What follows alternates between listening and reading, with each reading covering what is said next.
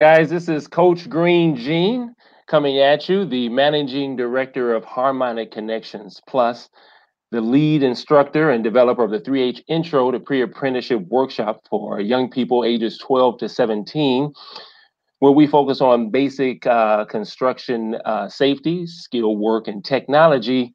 And our training modules introduce a basic skill set, self-sustaining skill sets, and indigenous values that promote responsibilities to honor, respect, and protect self, family, elders, our environment, and culture itself. So, with the success of this particular workshop, we've had parents ask us questions as it relates to tools out there that their young people can access as it relates to them having information on navigating their career path as a craft or tech or design professional. Hence was the birth of this particular online discussion, paper versus paper, where we actually have an opportunity to sit down and to discuss with today's professional, I guess, a more or less historic challenge around the dichotomy, if you will, uh, of the education of in the academic world versus the education in the vocation world, and why it in any means is being split off or itemized in that particular faction. But anyway, I'd like to take this moment to go ahead and get started with our online discussion today. I am very excited because I have an individual here who is not only a profession in his own right, but a friend. And his name is Dr. Pancho McFarland. And Dr. McFarland, Baba Pancho, I wanted to welcome you to our discussion today, paper versus paper. Thank you for being with us, sir. Yeah, Yeah, thanks. thank you Thanks. so much. And I just wanted to open it up, man, just by just asking you to just kind of share a little bit about yourself, just so that our audience can know who you are and what it is you do, sir. Okay, okay. Um, I was born in small town Illinois, Yes, sir. and I moved very when I was a young man to the mountains of New Mexico, to rural New Mexico in a Mexican American community. Um, my mother's from that area. She's a Mexican American woman with in that area. They practice a number of indigenous traditions that we don't even recognize are such, but in Mm. including the food. But that's what I'll talk about a lot, I imagine, today. I got a. I did well in school, and school was. I thought our schools were not very good, but were good at teaching certain kinds of things, certain skills at least. Yes. Um, I think they were bad at other things, but they taught certain skills, and I think I took that along with family support. Ended up getting several degrees, well, several, three. I ended up getting a PhD in sociology Yes. and beginning to work as a professor. I came to Chicago 15 years ago. I'm Mm. going very rapidly through my biography because in between I've had three children. Yes. Um, but I came to Chicago 15 years ago and began. It was a new sort of thing happening for me. I was going to really, this was going to be my job, where I was going to stay for a while. Where I was going to put down roots and take a stand for a little bit. And so I got involved very quickly in community stuff. I was Yes. living in South Chicago, and I mean, within the first few weeks I got to Chicago, I was involved in a community organization there, and Yes. I got heavily involved in that. And then one of the things, it was a health organization called Healthy South Chicago, Mm. and they had four tracks, and one of the tracks was food. It was a food access track, I think, or I think that's what it was called. Yes. And part of that had to do, they had a community garden there, and that's, I was coming from that a little bit anyway. I was starting to dabble in that as a graduate student, and something that was always part of my life as a kid anyway. But the community gardening was a newer thing for me, so I kind of got like that. And then I moved to Roseland 2 years into my stay here in Chicago, and I was ready then to get fully hands on with some of the knowledge I had and ideas I had. And then a garden was opening 5 blocks from my house here in Roseland, and I went one day. I found out they were going to have their second work day, I think, of the year. I went, and there was a bunch of people, and I just got involved, and then I took to it so much, and I liked it so much. I thought it was so important that I put a lot of effort into training, getting myself trained and educated. Not a lot of formal education, a little bit of formal education, but not much. It was mostly being educated through people mentoring me, Yeah. elders mentoring me, and I would be remiss if I didn't mention who they are. Gregory Bratton, Yeah. Baba Fred Carter, and Dr. Jafunza Carter, and then a lot of other people that would come in. And once I got involved in the garden because of my position in the university and things, and I was elevated to a position of leadership right away. And so I got to meet a lot of people. And so a lot of people would come into the garden. I was very focused on trying to get people to come in the garden. And there would be a lot of elders with a lot of knowledge, and I would learn from them. And some of them came in once or twice, but others stayed a season. Some of them had stayed with us for a while, and I continued to learn from them. And so then I was doing some other work. I've published a few books on rap music, Chicano, Mexican Americans and rap in particular. And I was doing that work, and I was also training myself in the growing world and the food justice and food autonomy world. Yeah. And so then at some point, I just decided to fully go into the food world and just immerse myself in it, and had some really good. I was very fortunate to have the mentors that I had, as I was saying. So a lot of the elders that would come in, and just people coming in, and you learn from the kids, and you learn from everybody out there. So that's my story for now. You know what? Baba Pancho, I'm glad you took time to just kind of lay that out for us. That's kind of how we met. We Yes. met through Yeah. a project that that was done. I'm drawing a blank right now. Well, that's okay. That's okay. So Baba Fred and Fred Carter and Dr. Jafunza Carter. Shame on me. And they asked me to join them and help them out a little bit on a few things, but they organized a permaculture design course that focused not just on the science and design of permaculture and the art, but on making sure it fit our needs in our community here on the south sides of Chicago, all the way down to the rural areas in Pembroke. Doc likes to talk about that corridor, I-57 corridor between Pembroke, Illinois, south of Chicago, 45 miles south of Chicago, all the way up to the south side of Chicago, where we all live, and including where you live over in Homewood and all that kind of stuff. And that area is very important. So how do we? And it is neglected, and it has been it's been impoverished. Okay? It's happened to our communities. Okay, so they've been impoverished, and so we need to fit any kind of science or design or technology to our needs, our specific needs. And so, and I think the permaculture design is flexible enough for that. I think it's built into that science. But I also think our indigenous practices were always flexible and changing, and understood that you have to work with, because we work with nature so much, nature changes. It's not just one thing. So I think so anyway, that's how we met, right? That was Thank you for breaking that down and laying that out, because that was such, I guess, a monumental moment in my life as a professional, and even the development of Coach Green Gene, having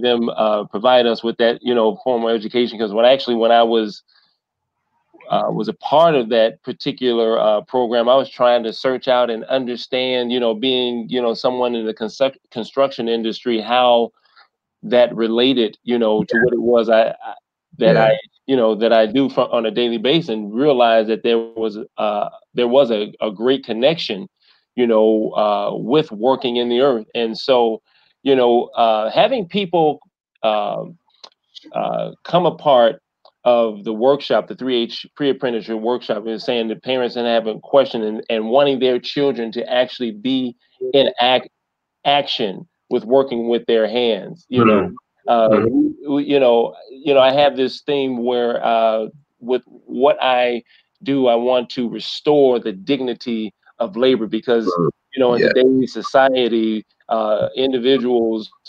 flow away from activities that actually deal with labor or working with our hands. But there's a value and there's a goal in the essence that is very important to our lives today, even in our children being developed as professionals that we don't want to grow away from. Can you speak a little bit on that? Yeah, sure. I mean, it's something I think about this all the time, and I learned very early on about Hmm. the dignity of labor. As a kid, I saw my parents, not my father so much because he passed very, very early, but I saw my mother, I saw my grandparents, I saw my aunts and uncles work so hard at laboring jobs. They did well. They worked hard. They grew up. That is my mom's generation, my grandmother's generation, grew up with almost nothing. Coal miners in Colorado, wood, dirt floors and outhouses, and all that kind of stuff. And Right. not that there's anything necessarily wrong with living sustainably, which was what they did, but they were forced Yeah. to live in those conditions, and then they were able to work hard and do well. Thanks in large part to my grandmother, who was a very good steward of her brothers and sisters, and then my mother, and they were able to provide us with a decent life at that time. But it was still a struggle, and it was like, I don't want to do that. They look like truckers to me. I don't want to do that. And they didn't want that for me either. But I equated their struggle with their labor in some ways. So I felt like in some ways the labor itself, the work in the mines, or like the nursing in steel mills. These were the kinds of jobs that my family had, and I associated the work itself with indignity. Uh, Mm. Undignified was not the work, but being forced by a boss, being in the conditions of a racist society, whereby even though that work is valuable and you're contributing to society and everything else, Yeah. uh, your life is made more miserable because you're a working class person and because you're Mexicano in our case. Yeah. So when I was growing up, I understood that work to be undignified, Mm. and so and I wanted to run away from that in some ways. Talk about There was it. shame associated with it, Yeah. Yes. and I went to college, and I think there was shame associated with it for those who were doing it too. My aunts and uncles, my mother, my Yeah. grandmother. I think there was a little bit of shame, and so they always pushed us towards Away in academic on field. the academic track, Yeah. exactly. Yeah. And within academia, as you know, within the educational system, as you know, is there's a tracking system anyway, right? There's the vocational track, and Right. then there's the college-bound track. And you always want to be, for us, on the college-bound track because that meant a way out of your condition and away from the undignified work. Uh, right, that's how we were thinking. Right. Correct. Undignified work of auto mechanics, of carpenters, of welders, of all those people that actually made our lives work. But Exactly. we understand that, right? We understand that was Yeah. hard labor, and that was what you did if you couldn't cut it to go to college. That's how, Yeah. and and not that we're bad people thinking that. And I think about it. There's a little bit of shame for me thinking about how I was Yeah. acting at the time. But that's Yeah. the way the We education talk system about works. we. Yes. Yeah, that's the way the education system works. So of course I was going to think that. But as I got smarter, as I understood things better, going through becoming a professional, becoming an arrogant, academic scholar who thought he knew everything and all that. But fortunately, I had a good grounding in my culture, and so I never in certain good family values. So I didn't take that too far. Let me say, even Yeah. though I became, in some ways elite or whatever, an Yeah. elitist. Yeah. I still was grounded enough in my family values not to lose myself in that bullshit. Sorry, Yeah. No. but No. so, but then but very early on in my college career, I was introduced to ideas about work. Hmm.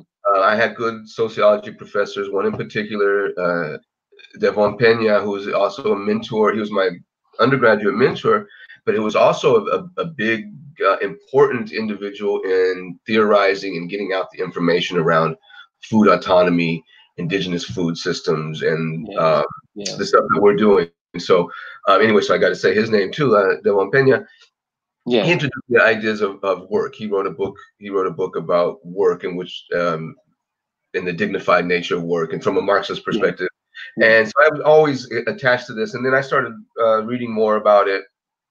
And I always introduced, we always have discussions of work in my class where we talk about the economy.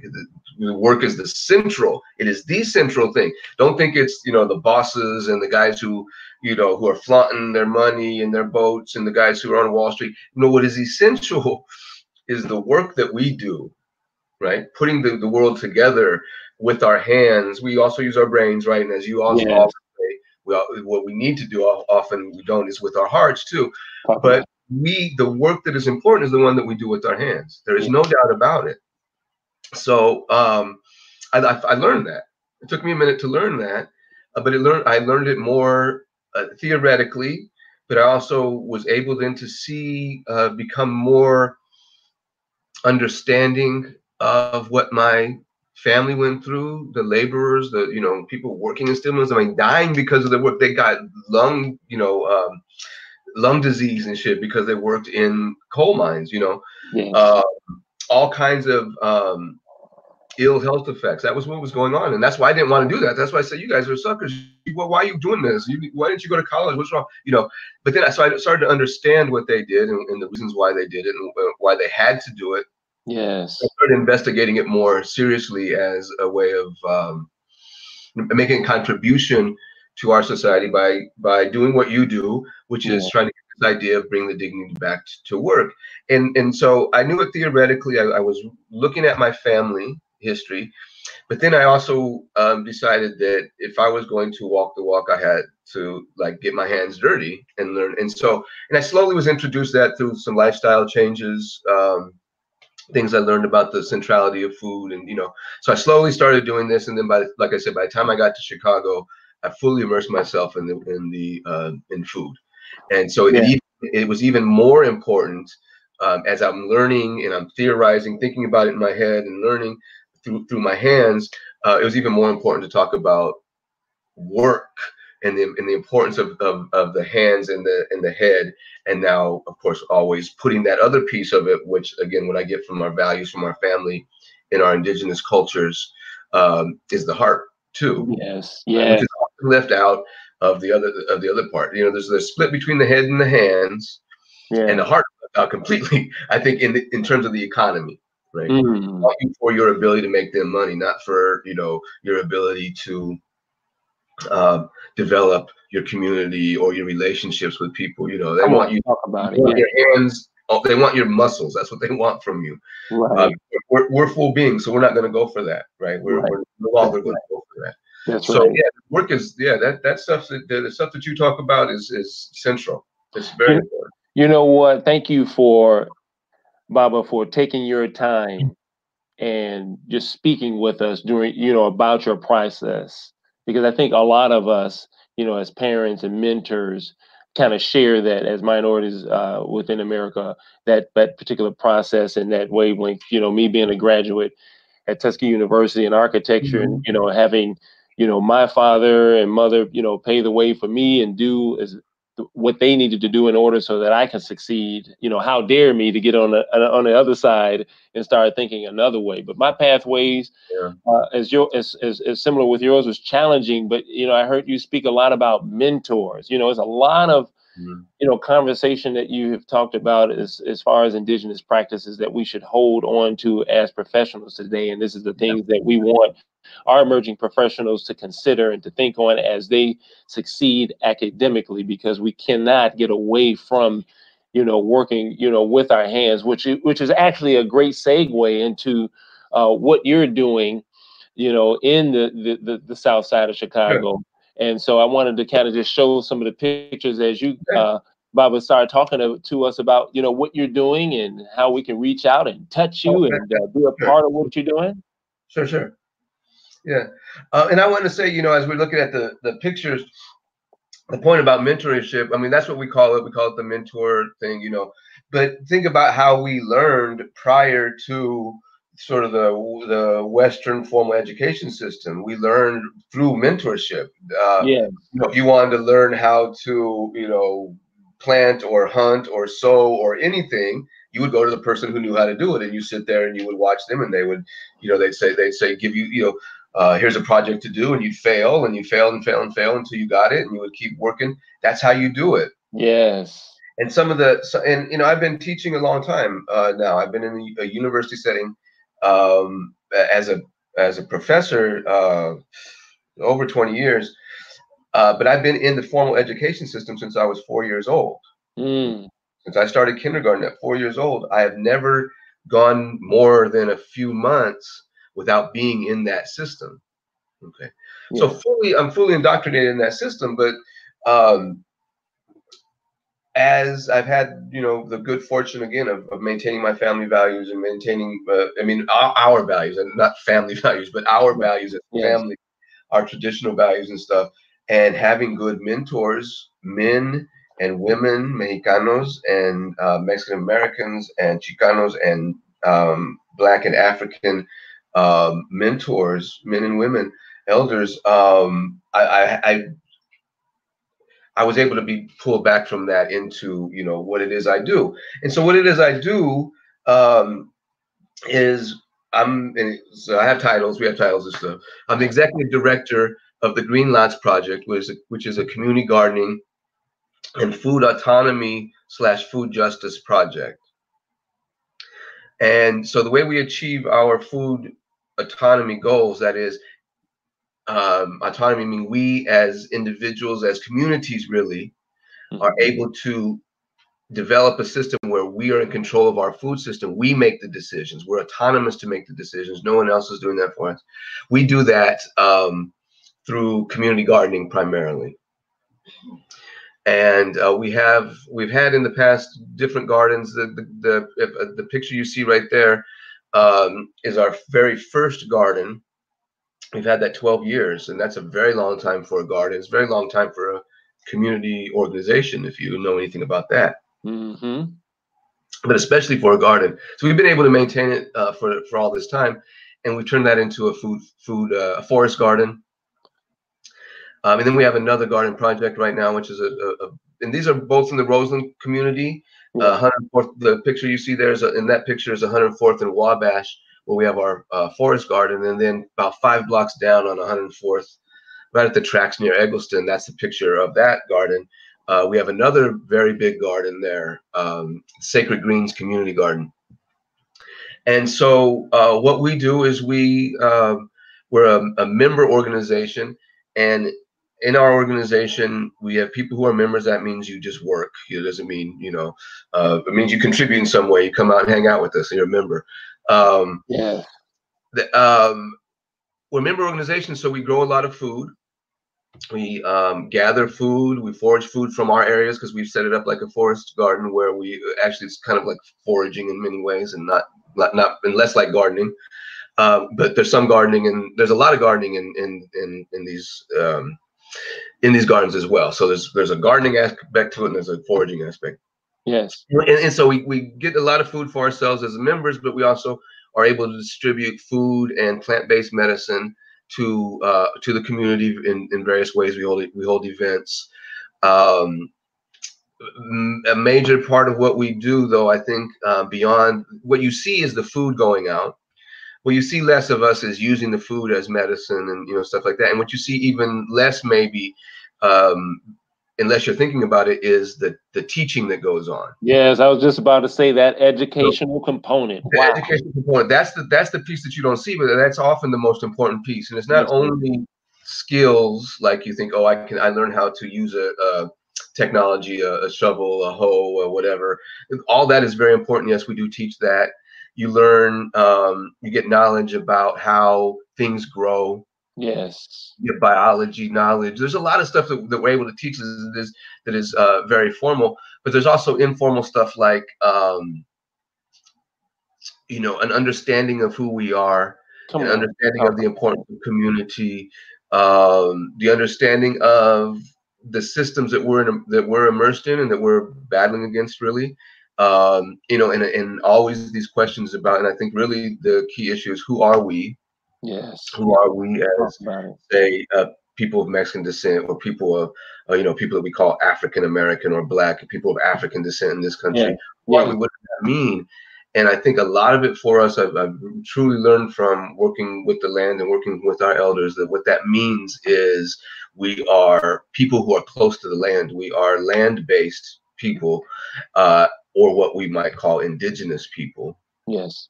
And we're displaced. Mm. We've been forced from our lands, where we're very close to our land and very close to our, you know, again, traditions. Not that they don't change and stuff like that, but we're very close to our land, and we learn from our land. And there's a relationship that we have to it because we understand it. And we've been taken from those places and brought to a land that maybe is a little bit more foreign to us. Yet we still have that essence to us, because these are folks, remember, these are folks who have been on the planet for tens of thousands of years in Yeah. place. I mean, they were living in those places for thousands of years. Yeah. So that we were taken 300, 400, 500 years ago to a new place, that's really relatively short period of time in our history. Okay, as Yeah. indigenous people Yes. on this continent, I'll speak for people on this continent, Yeah. people on this continent a little bit. We've been here for 10,000, 20,000, perhaps even 30,000 years. There's been Mm-hmm. migrations and things like that, but there's Yeah. been a sense that this is our land, and we're working with it. So our identity is who we are. This is where I'm getting at the point. The big questions that we try to answer in the garden. Our identity is who we are. But we're indigenous people. We're land-based people. Yes. We just displaced from that, and in our cultures, our ways of being have been attacked, and they've tried to replace them. And what we get from the gardens when we go in there in the forest garden is that we get an attachment to land, and that memory, I guess, I'm not even sure what it is, but The ancestral dynamic. I don't claim to be any expert on that, but there's something that happens where we begin to understand that better. Yes, sir. Yes, You sir. understand that that's who you are, okay? And Yeah. then what we're able to do then is we're able to have, there's a lot of really smart people, a lot of, wise people that come through the gardens, and we're able to have conversations about it as Yeah. we're doing it, and sometimes we don't even have to have a conversation, right? That's the point. But sometimes we're able to have conversations that enhances the feelings that we're getting in this, like, wow, you see that the young man there, and you feel they love it. The children love it. They come to it. Now they don't want to work hard all the time, but who does? Exactly. And really, When you have the ability to reap what you sow, that's more or less the benefit, and it's not just arduous work day exactly. in, day out. And I love this picture, Baba, that you're painting, because as you're talking, I'm just kind of like reminiscing and just kind of feeling, just being, over there at the garden with you, because when you make this opportunity available, it is like a all-in-one educational system, right? It's not subdivided into categories like, okay, this is where we're going to do this, and this is where we're going to do this, and this group of individuals, you stay in the academic portion, and this group of individuals come over here and do the work. No, we're all, as a community, right? In Ubuntu, we're all coming together as one to actually put into the earth a certain energy and allow that energy to come back to us. And it's an and as I hear you continue to talk, it's an education for the hand and the heart, for the community, and something, traditions that have been passed down and given to us so that we can sustain and continue forward with a life and grow with the technology that we're getting, that we're being presented with for everyone, not just for, one group of people. Yes. No, I mean, there's so much to talk about, about what we're doing, the intergenerational piece, where we're going from, we're connected with elders and children and young adults and people my age, so the intergenerational thing. Another thing, there was one thing I wanted to mention when you said we come together, and the way that there is this kind of mentoring thing that happens where people are mentoring, but it's not just everybody has something to teach, is I guess is the point I'm trying to make. And so we Yeah. often learn not only like, oh, I've been in the gardens for 20 years, I'm a smart Mhm. guy, I got to teach everybody. Mhm. No, not at all. The people bring their own intelligence and their own understanding, and through Yes. conversation, we're able to. I'm able to learn now.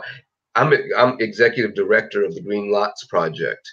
Um, if I overemphasize that executive director position, we would be a less effective organization. I would be less capable because I wouldn't be learning from all those people who are able to bring their amazing experiences. But the thing is, everybody has these experiences, and it's not only in the garden that it brings it out. Although I think the garden is a particularly good place for this to happen. But it's also what has to happen is you have to allow for that space Yeah. socially. So not Yeah. only does the garden allow for it, but we as the humans in the garden have to allow for it. So because I could be, if I wanted to, and maybe I am sometimes very authoritarian and say, no, this is all what we're going to do. Listen to me. Hmm.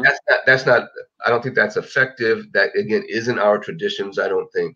And so Yeah. you have a picture up of Mama Safia Rashid, who is there learning uh, carpentry skills, right? Yeah. And putting these things together. And that particular work few days workshop, that project that we did, that you helped us do, that you really did. No, Uh, we did. We did. yeah, we did. No, but I mean, you it was your vision. You mentored us through that. But and so that's an example of listening to somebody who knows what they're doing. Mm. Okay, we all. And so what's happening here is you see a woman who is extremely capable, extremely smart, and is a leader in her own right, running her Mm. own mini farm in the middle of the city. That's Safia Rashid, and she's on it. She's fantastic. She's incredible. Knows Yeah. a lot and does a lot, and she wanted to come over so she could learn a skill. Yes. This is what I'm trying to point out. As much knowledge as she has, she wanted to get some knowledge from you. Yes. And she came out, and that's what the garden does. It opens that space where we're connecting as with all our relatives, but in particular the humans. So you and I connected through the Lifeboats Permaculture Guild, and that Yes. Yes. and solidified our relationship with Safi and a bunch of other people.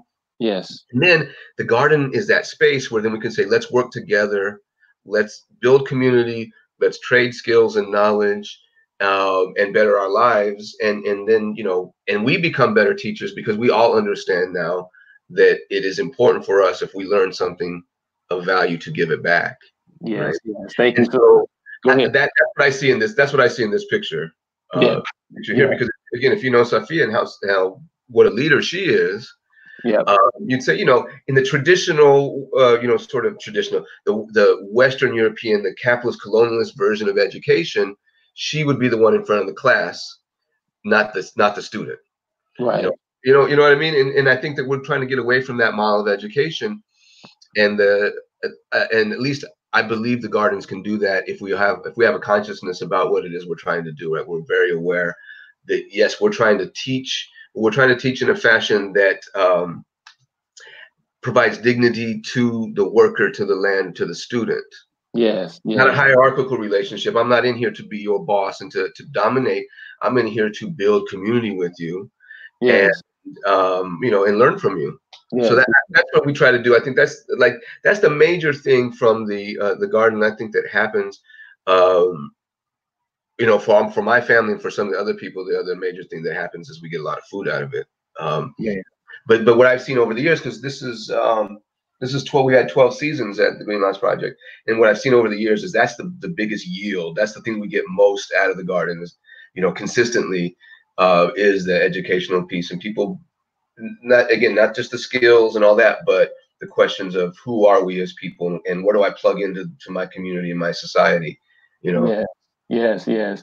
And you mentioned Dr. Javunza and Baba Fred, and I'm gonna make sure, and they've been on my list to make sure that they become a part of this discussion, paper versus paper, because I'm like you said, there are many individuals that can actually pour into our lives to assist us, and that's what I want our young people and our parents to kind of get out of this particular discussion is that we need people.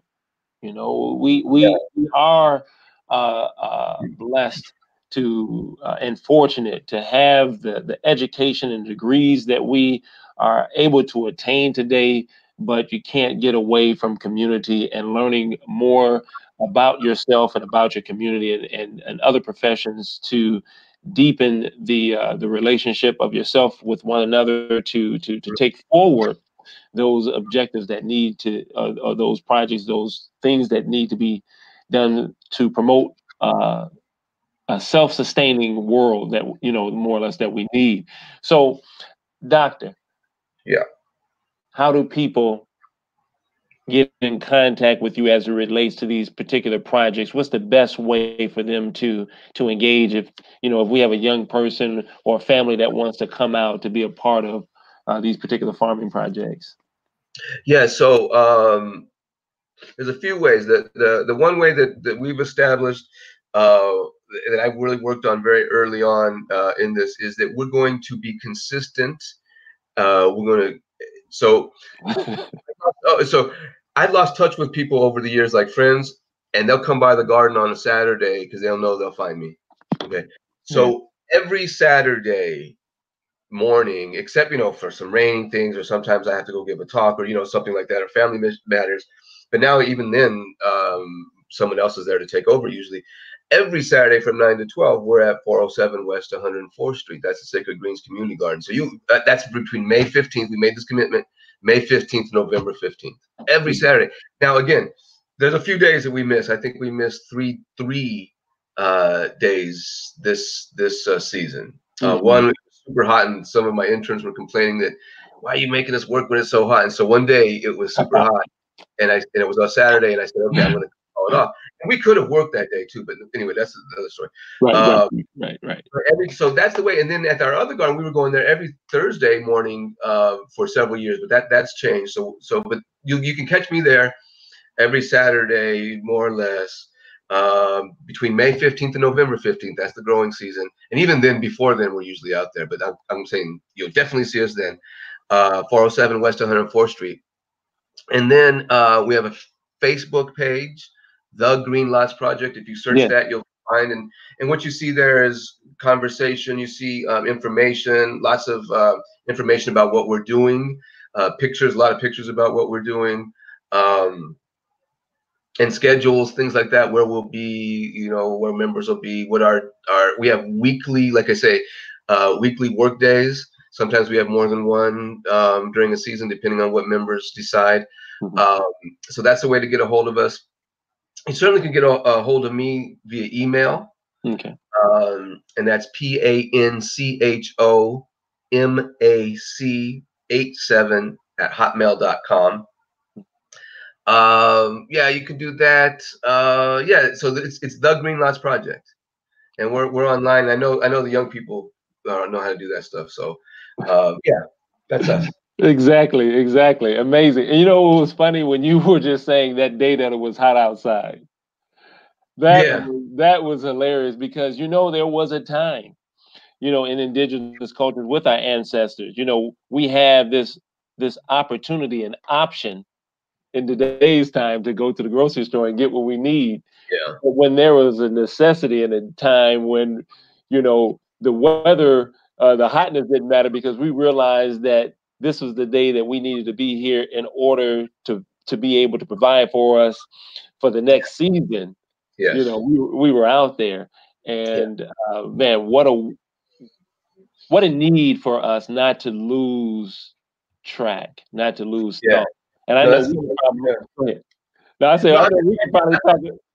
I'm just glad you say it, that you put it that way, because that is so true. That what we do again is we work with the cycles of nature. So we work with the land. So if it has to be done on this day because that's when it has to be, then you got to be out there. So I've been sick. I've had surgeries. I've broken ribs. On 2 different occasions. I had a shoulder thing, all from martial arts fun. But I've had I had a weightlifting injury too. But and I had to have surgery and all that. But it was like people say you got to rest. I said, but if we don't plant, then we're not going to eat. which, you know, the problem was with my approach there was I was sick and hurt on those different occasions, and I shouldn't have been out there. Somebody, because that prolonged my illness, my recovery. But somebody else should have been. See, and where the failure was not organizing my community. We weren't organized in a way where when I was hurt, that somebody else could take over. So because we didn't have that, and that wasn't, you know, a failure of leadership on my part, but it was also, you know, just, you know, the world is difficult right now. People are struggling, so it's hard sometimes.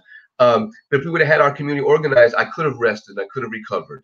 Wow. You know, but I wasn't. So I was out there during those times, and you know, and I've been sick other times, you know, stuff like that. And I just have to be out there. Part of it is my passion. I think it also is a healing, depending on how hurt you are. Right. You know, Okay. it's also healing to be out there. And it's also my passion, but I also want to, you know, make that warning too, that if you're not organized as a community, that when you fall upon hard times as an individual, which we all do, yeah, you know, it makes it that much more difficult. right. You know, and so none of us can do it as individuals. So that community piece is very important. Now, what I was able to do, and it wasn't even that bad. Yeah, clearly, you know, broken ribs. I was working with broken ribs. I was working right after surgery. What I was able to do was keep it afloat enough until I was better to have a harvest and things like that to provide for us. But it would have been much better on me and for our community if we would have been better organized. You know what, Baba Pancho? You know, there were so many gold nuggets that were dropped into this particular discussion, man. I am just like, I'm looking forward for myself to go back and actually listen to it, because, you know, it's just so important that we continually develop a mind of self-sustainability, community, and what education, you know, really means, and what we as parents and mentors and leaders and young emerging professionals, where we should be devoting our time, our energy, our focus, our resources. So important. And you know, we usually end out our discussion with just the added bonus, like we've seen, I guess, in other discussions, in asking our guest professional, you know, if there is anything out there that you would like to refer, a favorite book or a movie or something that had impacted you in your development, that you'd like to kind of share with our audience, that you think that they could use, maybe to take with them on their journey. There's so many different points, you know.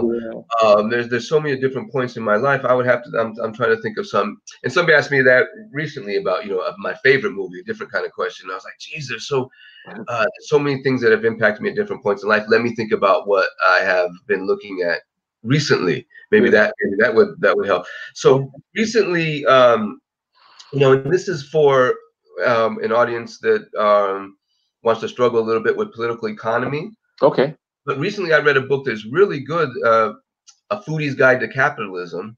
Okay. It talks about the food system, because the food system is central, and I think we have to be able to understand the food system.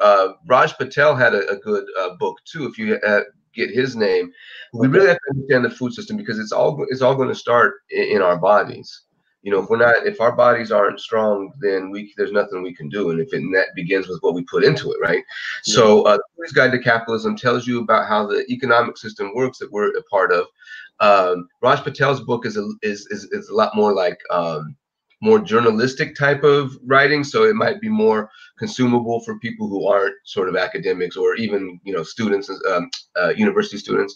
But it's not a hard read. That is Foodie's Guide to Capitalism. But Raj Patel's is more journalistic, tells stories about the food system and supermarkets and how we're manipulated by the capitalist industrial agriculture. And those, I think, are really, really important things to know, because once we do that, we start making better choices, become conscious, start making better choices for our bodies, and then just the minds follow. And that's how it worked for me. When I became a vegetarian, I started thinking more about food, and I started getting cleaner with my food. My mind started getting better, and it just was this cycle. And then it led me to, I mean, in one important way, led me to what it is that I do now, you know. So I think that book, Raj Patel's book, I can't remember what it's called, his first book, and then A Foodie's Guide to Capitalism. Who's that guy? What's that guy's name?